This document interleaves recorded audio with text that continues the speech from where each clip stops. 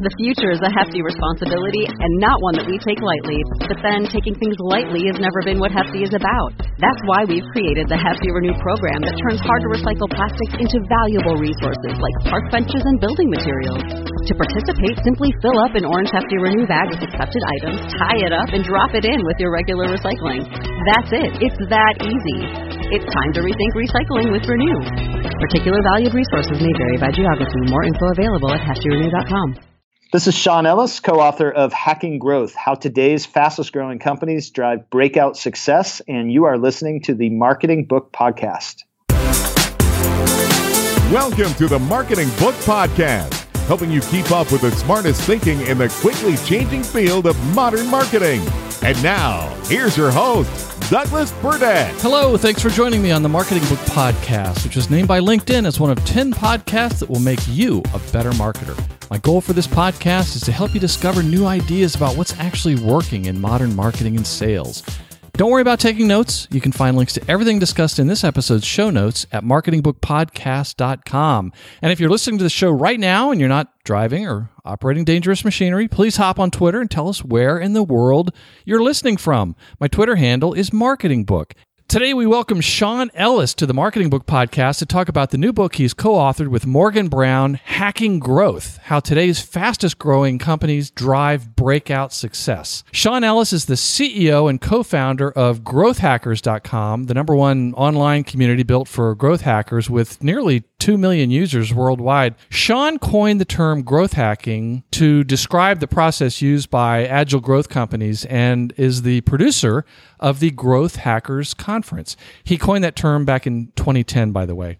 He regularly speaks to startups all the way to Fortune 100s and has been featured in the New York Times, the Wall Street Journal, Wired, Fast Company, Inc.com, TechCrunch, and now the Marketing Book Podcast. And interesting fact, between Sean, his wife, and his 2 daughters, they were all born on different continents. Sean, congratulations on Hacking Growth, and welcome to the Marketing Book Podcast.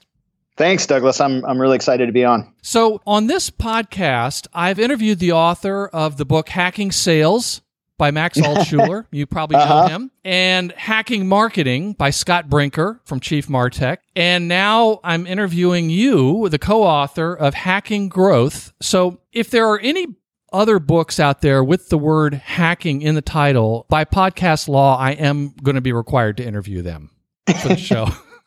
So I think we've marked off most of the potential ones, but who knows what somebody else can come up with. Yeah. In fact, Pete, my colleague here at work, he was saying that maybe I should write a book and call it Hacking. Nice. Very meta. Yeah, that's right. It would probably be rather short. At any rate, well, let me just jump into an excerpt from page 13 and we'll get talking about the book here. You said, normally, Sean, I'll ask, well, why'd you write the book? Well, I like the way you answered this question on page 13.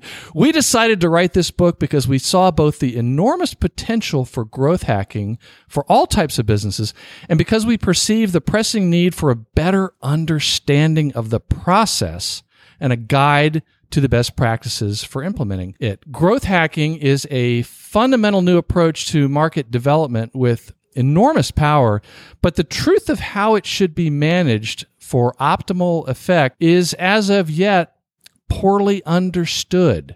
So before we go any further, please, the elevator explanation, what is growth hacking? Because I guarantee there's some folks that are listening who maybe have heard of it, but just haven't spent much time with it. What is it?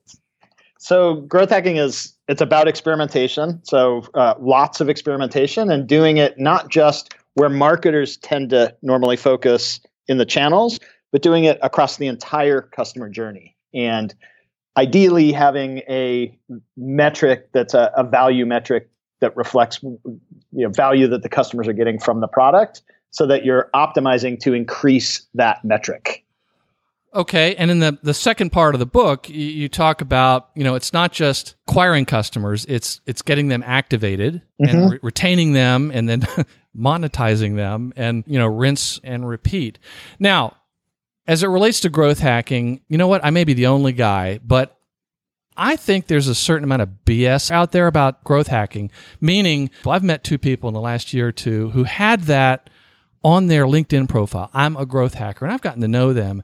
And I don't know. I'm not sure. I'm not sure they know what's in this book. And so going forward, when I meet somebody who says, yeah, I'm a growth hacker, I'm going to say, have you read Hacking Growth? Okay, that's going to be my litmus test for a long time. But I mean, are there charlatans out there? Have those the only two? And what are some of the misperceptions of what growth hacking is? Right. So probably the most normal misperception is that people just think of it as sort of clever hacks and tricks, or even just clever marketing, and it's not just like kind of on the edges. There's actually people that are out speaking about growth hacking all the time that start their presentations with growth hacking is all about clever marketing, and then they give you a list of 800 really clever things that people have done. Do you die a little bit inside when you hear that? I do. It kills me because it's just reinforcing this perception that it's all about tricks. And I can see how people would think that, because what they're doing is that they're looking at the end result, where companies that are running lots of experiments, sometimes the things that work and the ones that really get noticed do look like pretty clever tricks for growing a business, but that happened by testing a whole bunch of things, and more often than not, the things that you test don't actually work. And so, and most of the things that do work are not really all that interesting. It's making the onboarding process a little simpler, or addressing a key issue that someone has as they're trying to try a product for the first time. And it's not as sexy as some of the people try to make it out to be, but ultimately, in my opinion, it's just a much more effective way to grow a business, and so it's worth paying attention to. But it's not worth paying attention to because it's overly exciting in terms of what the individual hacks are. Yeah, it's funny. As I read the book, I was noticing certain things that analogies. And my wife, some years ago, maybe 10 plus years ago, she was really into sailboat racing. And, she had these racing sailboats and all that. And like maybe once or twice a year, she'd take us out on the boat. And we couldn't enjoy it because she was obsessed with getting the sail trim just perfect. It was like a real perfectionist sort of thing. And it just reminded me of that. It was just constant tinkering, constant testing, just that type of thing. But let's talk about this lightning in a bottle, because I think that I agree that people could see some things like Pinterest or LinkedIn or Airbnb or Uber and just think, oh, that's genius. But the fact is, and you talk about it in the book, those weren't just breakout successes. I mean, they went through a lot of these. They had some rough times getting started, and they finally stumbled on a few things that started working for them. Can you talk about one of those? Yeah, I mean, so like I think Airbnb is a classic one. We all do know that Airbnb, the Craigslist hack, is a really well-known one at this point, but I'll say it for those people who don't know it.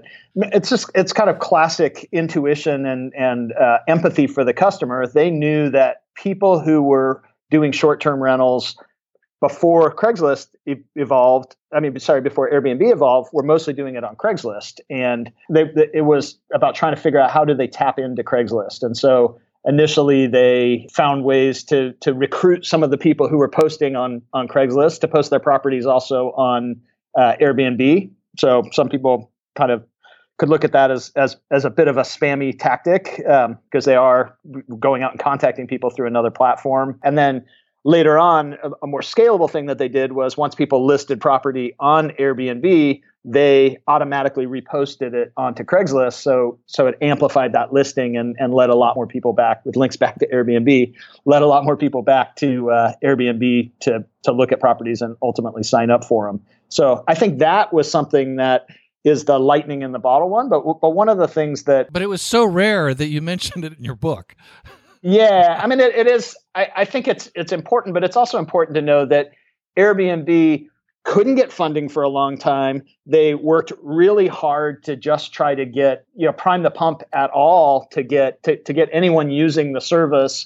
They had to sell cereal in the early days just to make ends meet. So like they did something. I just finished the Upstart, so I just read some of the stories of what Airbnb did in the early days, where they were selling Obama O's cereal just to kind of make ends meet during the election. Well, I think they were hungry too at one point. That's all they had to eat. Exactly. And then they ate it. But what you see kind of later on, some of the things that Airbnb did to really drive growth in the business was that they started to see that certain properties were doing better than other properties, and they really decided to go and try to understand that. So one of their investors told them that they should move to New York City, which was sort of their hub of activity at the time, and really spend some time with customers. Whether they moved there, they just spent a lot of time there. I think they actually stayed in Airbnbs, so they really got in tight with the customers, and they realized that the quality of the pictures was a huge part of what drove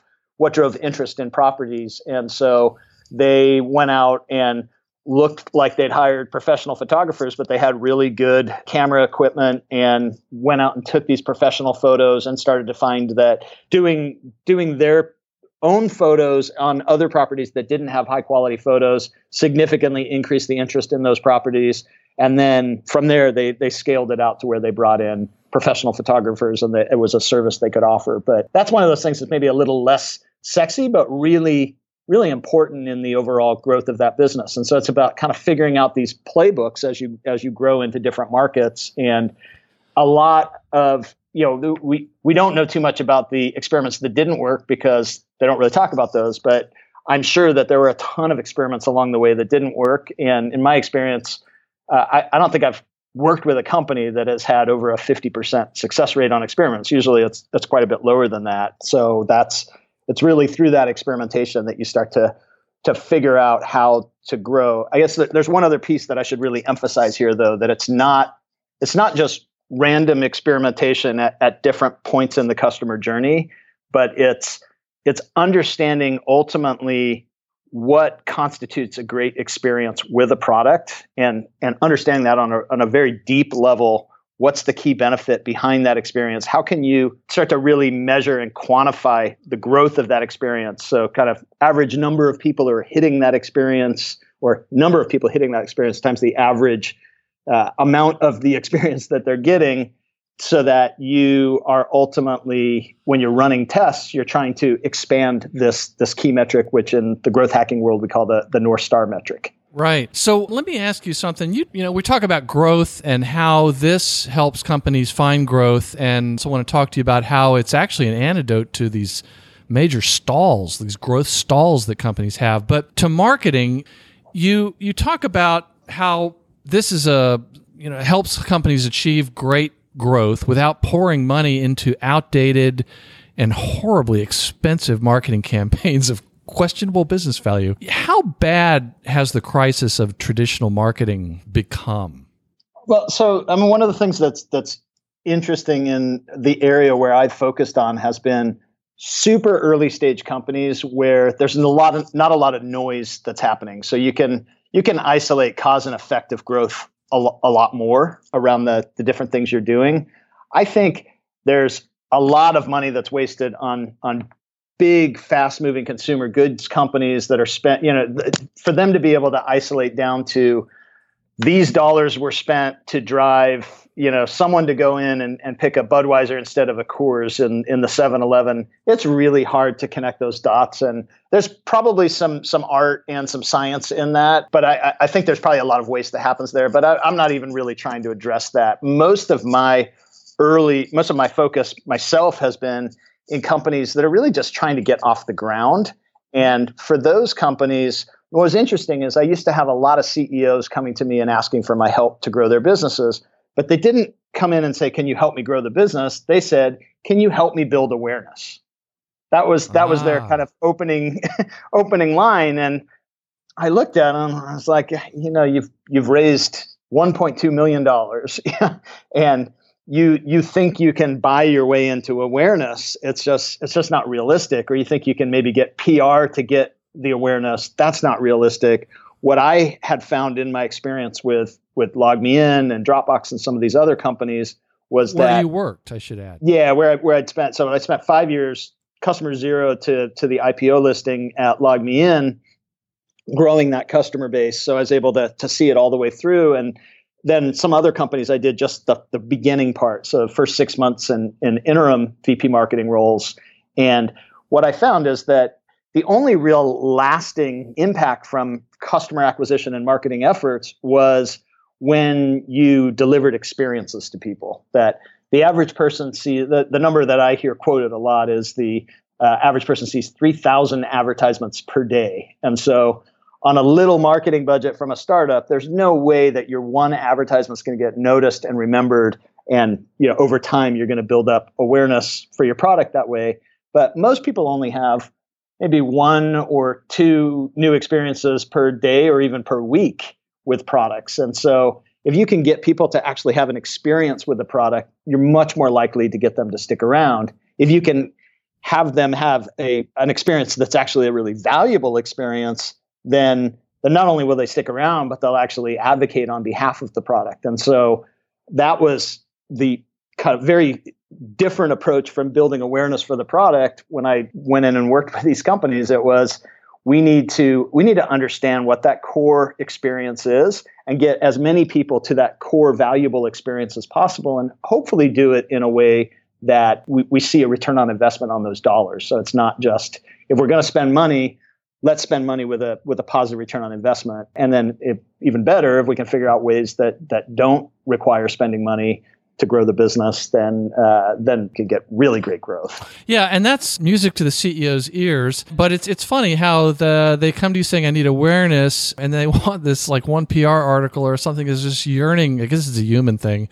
yearning for this silver bullet or this one diet pill that's going to make you lose 100 pounds. It's going to be a blip on the radar. It's not really going to do much for you. The other term I hear often is, we just need to get our name out there.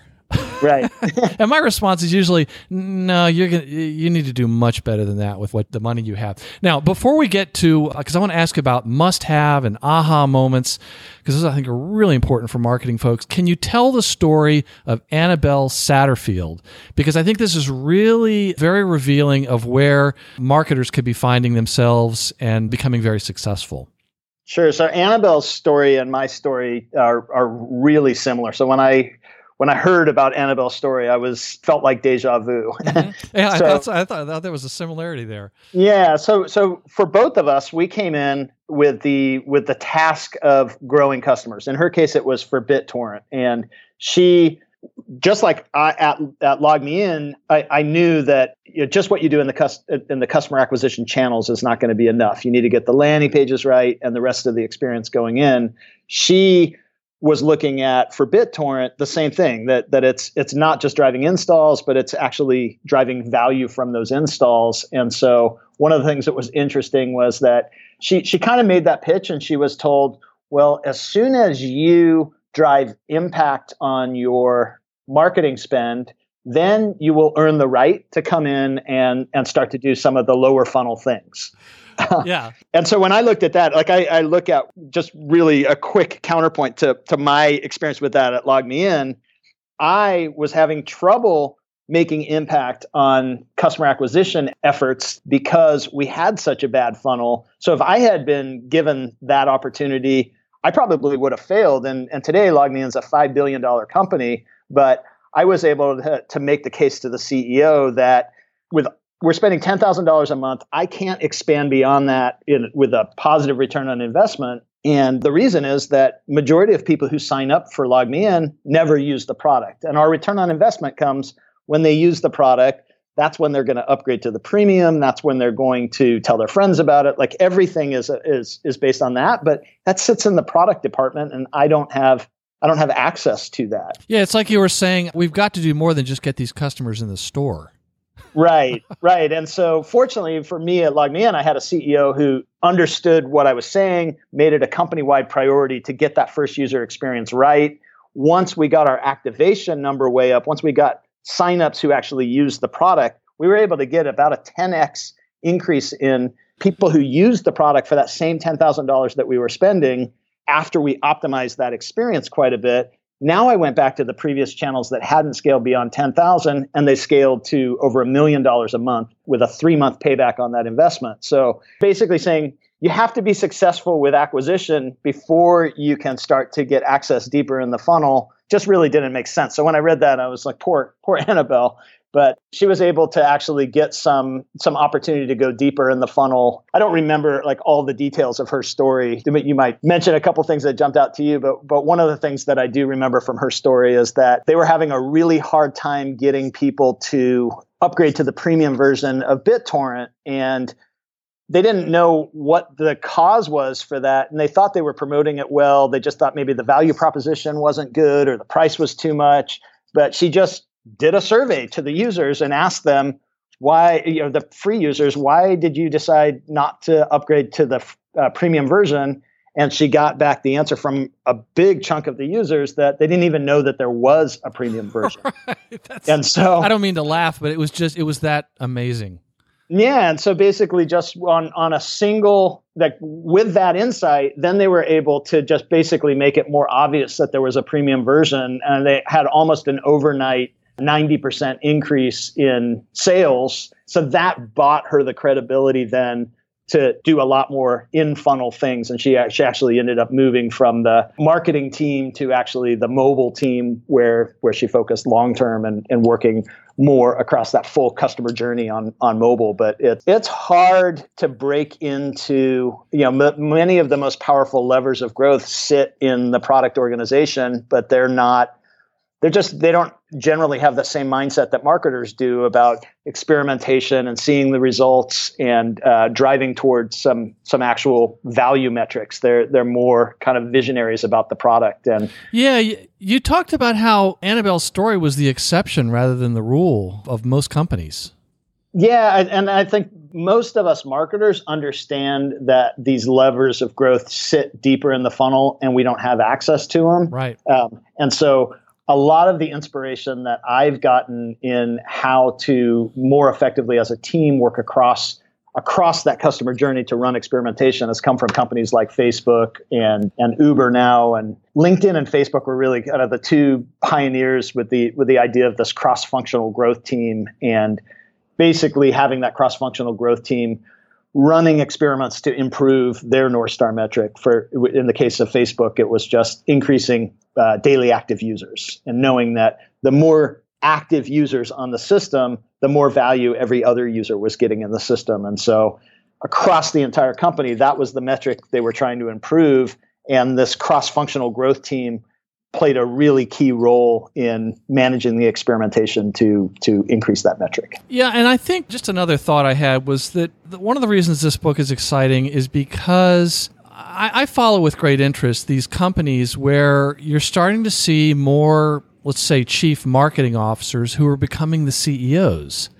And it's because they are, as you would see in this book, Hacking Growth, and you just described all the way through the funnel, they start to really understand where the revenue levers are. And that's why it doesn't seem like it's that much more of a leap now to go from the head of marketing to the head of the company, because you are then familiar with all those things throughout the funnel. And another example of a challenge for marketers is this experience. You've talked about it. I've had at least a dozen really fantastic books on the show about engineering a great customer experience, but yet most companies, the marketing people aren't in charge of everything associated with the customer's experience, and they probably won't be, but maybe until they become a CEO. I gave a talk recently, and I was talking about this Fournaise Group study that came out a few years ago about how only like 20% of CEOs trust their marketing people and 80% don't, meaning because they're too disconnected from the financial realities. And now some of it's because some of the marketers are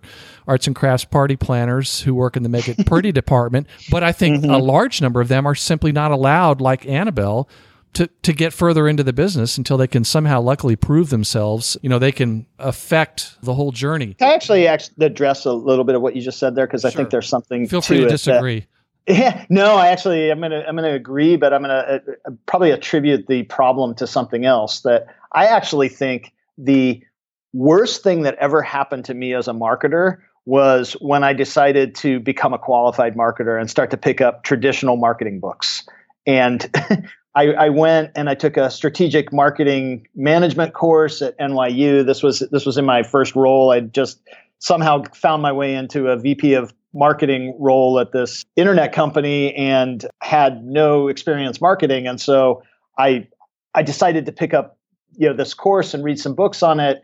And for about a 4 or 6 week period, my marketing went to hell because I started thinking about what are marketers supposed to do. And I stopped thinking about what is the result that I'm trying to drive and how do I do the things that are going to drive that result. And so I think that's a big part of the problem for marketers is that there's just so much information out there about what a marketer is supposed to do that the expectations a lot of times, then they come from CEOs where they're like, well, we've got to get the right marketing mix. And they're kind of testing their marketer to see how well-rounded they are in the marketing skill set, where so many of those marketing skills just don't have a direct, fast impact to the sustainability of the company and the value delivered to users. And that to me is really kind of what we're trying to do with this book is provide a breakdown of things that have that direct impact on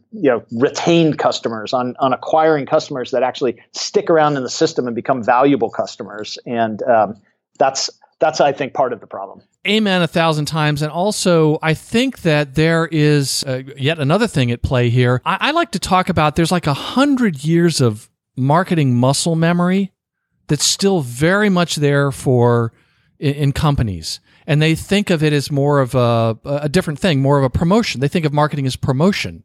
They think of it as more of a megaphone rather than the things that are laid out in your book. And I have a friend who teaches marketing at the PhD level, and he said, yeah, it's all we can do to keep up. He said some of the tenured professors don't really care. They want to keep teaching marketing and advertising from 1985, but most of them are trying to keep up. And I said, hey, John, look, businesses are trying to keep up here. So that's very true. Yeah, and I think one of my big advantages in that first company was that I had invested everything I had into that company. Even though I was hired into the business, I had done an angel investment where I put everything I had into the company. And so I didn't have time or the desire to just focus on perception of doing a good job. I was really worried about the business going out of business and not only losing my job, but losing all the money I'd invested into the company. And so I think that helped me to probably have more of that CEO mindset that you talk about that marketers are increasingly developing now. You took the words out of my mouth. There was another book that's been on the show recently called The 12 Powers of a Marketing Leader, and by a former McKinsey partner and a professor. And they talk about this massive study they did of marketers. And the really successful ones have what they call the CEO mindset, which also means they're very tied into the financial aspects. And it's really, really clear. So when you said you had a CEO mindset, I would say you were blessed with a CEO mindset at that early stage, and most don't have that. Yeah. So what's kind of interesting is that I actually think that the reverse is also true, that the complexities of marketing that pull so many marketers down the paths of all things marketers could do. And we kind of do it as marketers. I mean, I've tried to avoid it, but people get into our business. Marketing is somewhat accessible. And so the more jargon we can throw out there, hopefully that keeps other departments from thinking that they are marketers. But what I found at Dropbox in the early days, I was the first non-engineer on the team. There was only 10 people there. And what I found was that by boiling everything down to the essence of what is important for growth in the business, like from customer value to what's that customer discovery process and onboarding, and how do you grow a retained customer base, I was able to really engage the engineers in that process and have them be really active participants. Especially, there were some doubts when we first started, but once they saw the power of an A/B test and that this really did lead to this important metric and result in the business, engineers tend to have a pretty good numbers-driven approach to doing things. And so what was great is that I got, it was really their engineering founder, CEO, and myself leading a lot of these efforts, but I was only there for 6 months. And so in those 6 months, our goal was to make it so that it was a metrics and experiment-driven culture. And they were already very, very focused on creating a great customer experience. So that part was something they had before I got there. But being able to really help them think about how to connect a lot more people into that experience. When I left 6 months later, it took another 9 months to replace me with a new marketing person in the company. And so for those 9 months, it was really the engineers that managed growth, and they published their metrics just in the last couple of months. Their growth trajectory of new users in the history of the business, it was with a graphic that showed they're the fastest SaaS company to reach the $1 billion revenue run rate. And they didn't miss a beat during those 9 months where they didn't have a marketer on the team, that the engineers could follow a process and act on that process so well that they built great momentum in the business to where when they brought another marketer on the team, that marketer could bring some additional insights and map into that process instead of trying to change and replace it. That is so amazing to hear. And I'm meeting more and more people with engineering degrees who are in marketing. It's crazy. Let's go ahead. I want to ask a couple other questions I just think are going to be really helpful for the marketers who are listening in. You explained that, you shouldn't be doing any kind of ambitious growth scaling until you've determined whether the product you're bringing to market or the one you have is either a must-have or just okay but can live without. Explain more about this must-have. And you even talk about a couple of 2 questions you often use to help companies figure that out. Yeah, so this was something that I figured out pretty early as I started taking on these 6-month roles. I basically started to kind of reverse engineer my own failure. Started thinking, okay, at the end of 6 months, if I fail, what is going to be the cause? Is it going to be because I didn't work hard enough? No, I know I'm going to put in whatever efforts needed. But ultimately, if nobody gives a crap about the product that's been created, I'm screwed. I'm not going to be able to grow this business. And so what I then did in the very beginning, I eventually did it before I signed on with companies, was I would ask the existing users on a product how they would feel if they could no longer use the product. And I was looking for people who said, I gave them a multiple choice question. First answer was very disappointed, then somewhat disappointed, then not disappointed, or not applicable. I don't use this anymore. And I was looking for people who picked very disappointed with the thinking that if they say I would be somewhat disappointed, and of course there was a bunch of CEOs who said, yay, we have 87% of the people say they'd be somewhat disappointed without our product, like it was some successful thing. I said, they're just being nice. Yeah, I said, sorry, we have to ignore those people completely. For those people, you are a nice to have. Let's focus on the 15% or 20% or ideally a higher percent than that say they would be very disappointed without the product. And those people hold the keys to ultimately building a sustainable business. So figuring out what is the primary benefit that those people are getting, how do we get more people to reach that experience that makes it a must-have. And so for me, it's really, until you have a sufficient number of new users that are getting to that point, you're wasting a lot of energy and resources trying to grow your user base if you don't have a sufficient number of users that get to that point. So it's really this kind of ruthless prioritization that needs to happen where maybe you're sending some new people into the business. So you're maybe still spending $10,000, $20,000 a month, or if you're really small, maybe $1,000 or less. But you're not doing it with the purpose to grow yet. You're doing it with the purpose to learn how to make a growable business. And so, first part is there enough product value there to sustain growth over time? And then once there is, then you're using that flow of people to get some of the low-hanging fruit out of the conversion funnel and make sure that you have at least a somewhat good process of onboarding into the business. And then going forward from there, that's where you can start to try to decide, are we better off investing even more into the onboarding, or should we shift some of our focus and resources now to more customer acquisition? Or even, so you have a core great product experience that drives retention and referral, but then on top of that, are there some tactical things that we should be doing to drive even more retention and referrals? So, notifications that remind people to check out the app if something new gets added, if it's an app, for example, or a prompt to drive referral if it contextually makes sense to do that. But right. Well, so in defense of the marketers out there, it seems like it's when they come to this realization that the product is an okay to have, but it's not a must have. Is that like telling somebody your baby's ugly? I mean, how do they go back into the organization and say, we don't have a must-have. It seems like there'd be a lot of CEOs that say, you just do your marketing thing, okay? Right. And if I'm that marketer, there's a good chance that I say, well, get in contact with me when you've got a must-have.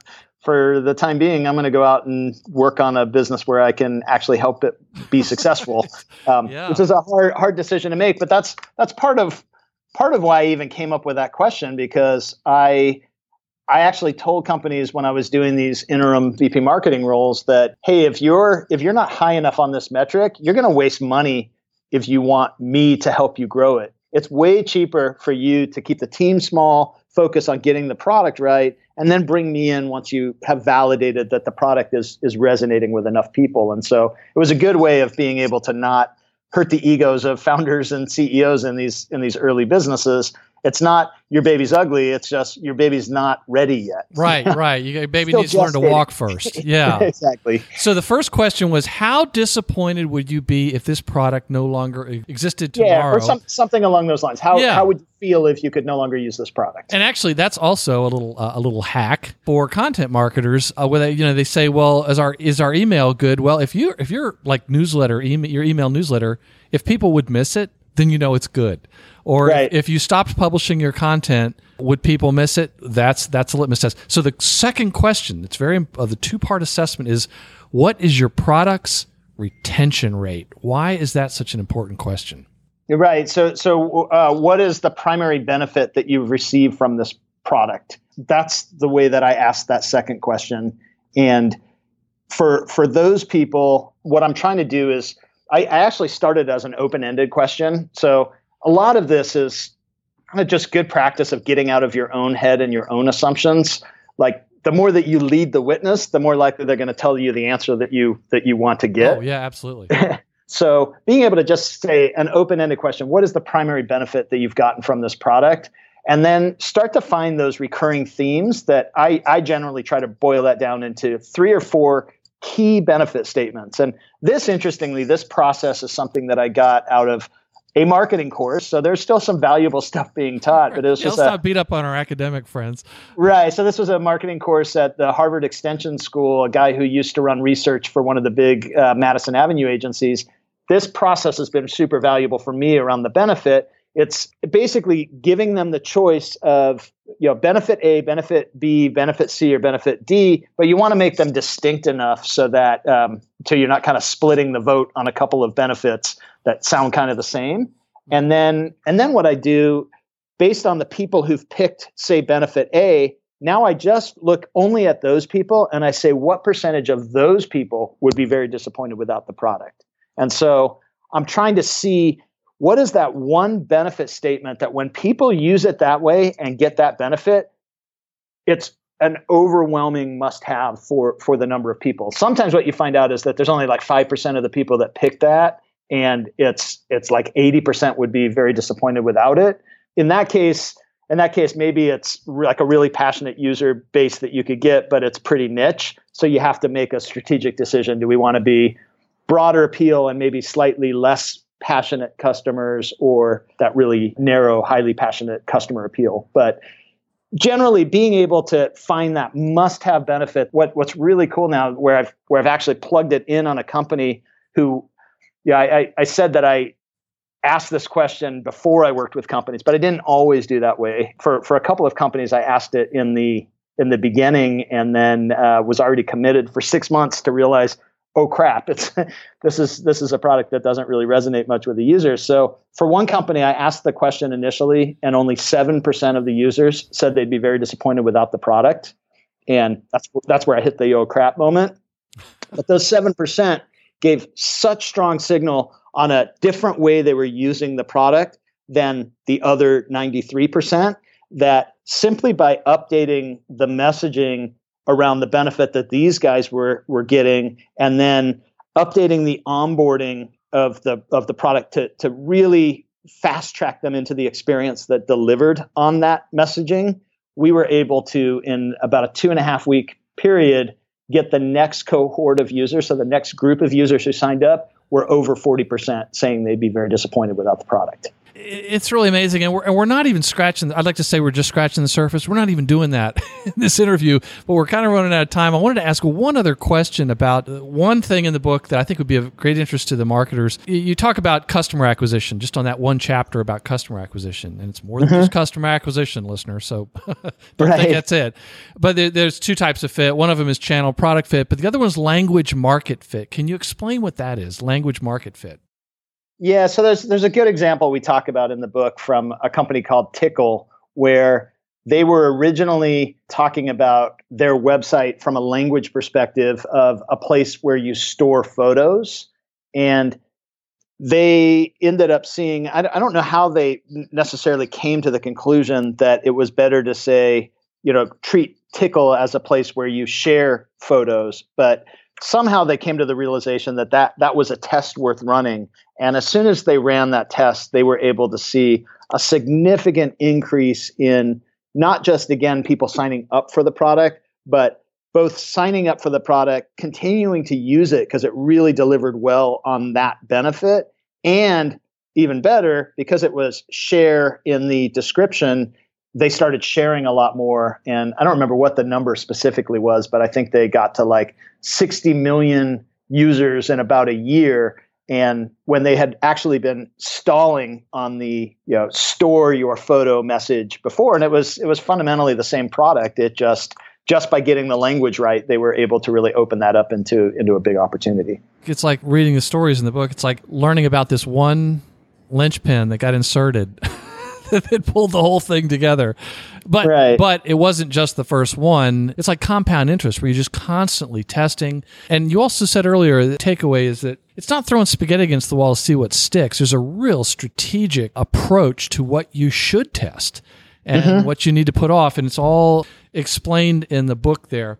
So let me ask you if readers took only one thing away from the book, what would you hope it would be? Yeah, the one thing that I would recommend that readers really try to take away from the book is that value drives growth, and testing, the more tests you run is going to increase your ability to get people to that value. So more tests is better than less tests. Every test leads to learning, but make sure that those tests are done with an eye on getting people to the valuable experience in your product. Yes, and there is a lot of learning, and I think just from reading the book, there may have been a perception out there that, if a test doesn't lead to growth, it's a failure. Well, actually, there's a tremendous learning that you're able to skip other tests based on what you found on some tests that didn't work. Right. It's just amazing. Let me ask you, what books have inspired your work and career?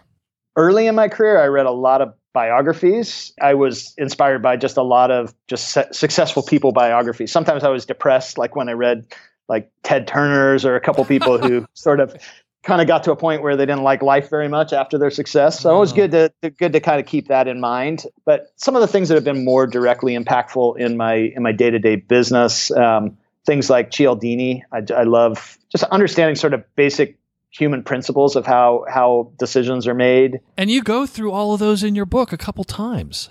Yeah, we definitely so interesting. Reference them. And Predictably Irrational, I think, has got some similar kind of bend to it. I mentioned the Upstarts. So Brad Stone, I love, again, it's these case studies. So whether it's early in my career reading the biographies or later reading sort of the stories of various companies. And we actually wrote a bunch of stories of companies before we did this book. We did a different one where we just broke down and studied how different companies had grown. And then like other things like Presenting to Win. I don't know if you're familiar with that, but just things around presenting or like tactical things that I may be doing at a given point. $1 Million Consulting is really useful when I was doing some consulting. But yeah, so there's a lot of books that I really like. Yeah, that's interesting. Are there any recent or upcoming books that you recommend or are looking forward to reading? Well, there's one that I have ordered I'm going to have pretty soon called Digital Sense that's just come out. And what kind of jumped out at me about that book is they're talking about MarTech and social, where a lot of books talk about that, but there's this big emphasis on customer experience. And so I'm curious to sort of see where they go with the combination of those three things in this book. Yeah. How best can listeners learn more about you and the book? The book, we have a page about the book on a website at growthhacker.com. So no S on there. My business is growthhackers.com. So it could be a little bit confusing there. But even if you go to Growth Hackers, you'll see a link to the book. And then social for Twitter, I'm pretty active on there. So at Sean Ellis. Yeah, those are probably the best ways to get in touch with me. Okay. Well, we'll make sure to include links to all of that stuff at this episode's show notes at marketingbookpodcast.com. Sean, I would have been happy to have done a 3-hour interview because we really didn't get through so much of this, but I think this is one of those books going to help rewire a generation of marketers' brains, and I think that any marketer that might one day be interested in, that might be interested in a long, successful career in marketing or maybe even becoming the CEO, they're going to want to read Hacking Growth. I appreciate that, Douglas. Thank you. The name of the book is Hacking Growth, How Today's Fastest Growing Companies Drive Breakout Success. The authors are Sean Ellis and Morgan Brown. Sean, thank you very much for being on the Marketing Book Podcast. Thank you very much, Douglas. And that closes the book on episode 121 of the Marketing Book Podcast. Links to everything linkable in the interview you just listened to are at marketingbookpodcast.com, and that's also where you can sign up for the Marketing Book Podcast newsletter so you never miss an episode. And if your next event needs some inspiration and entertainment, I'd be happy to present to your group key insights from over 100 marketing and sales books that have been featured on the Marketing Book Podcast. To contact me, just go to marketingbookpodcast.com and leave a message or connect with me on LinkedIn. My name again is Douglas Burdett, or send me a tweet at my Twitter handle, Marketing Book. I look forward to hearing from you. And please join us next time as we welcome Barry Feldman to the show to talk about the new book he has co-authored with Seth Price, The Road to Recognition, the A to Z guide to personal branding for accelerating your professional success in the age of digital media. Thanks again for listening to the Marketing Book Podcast.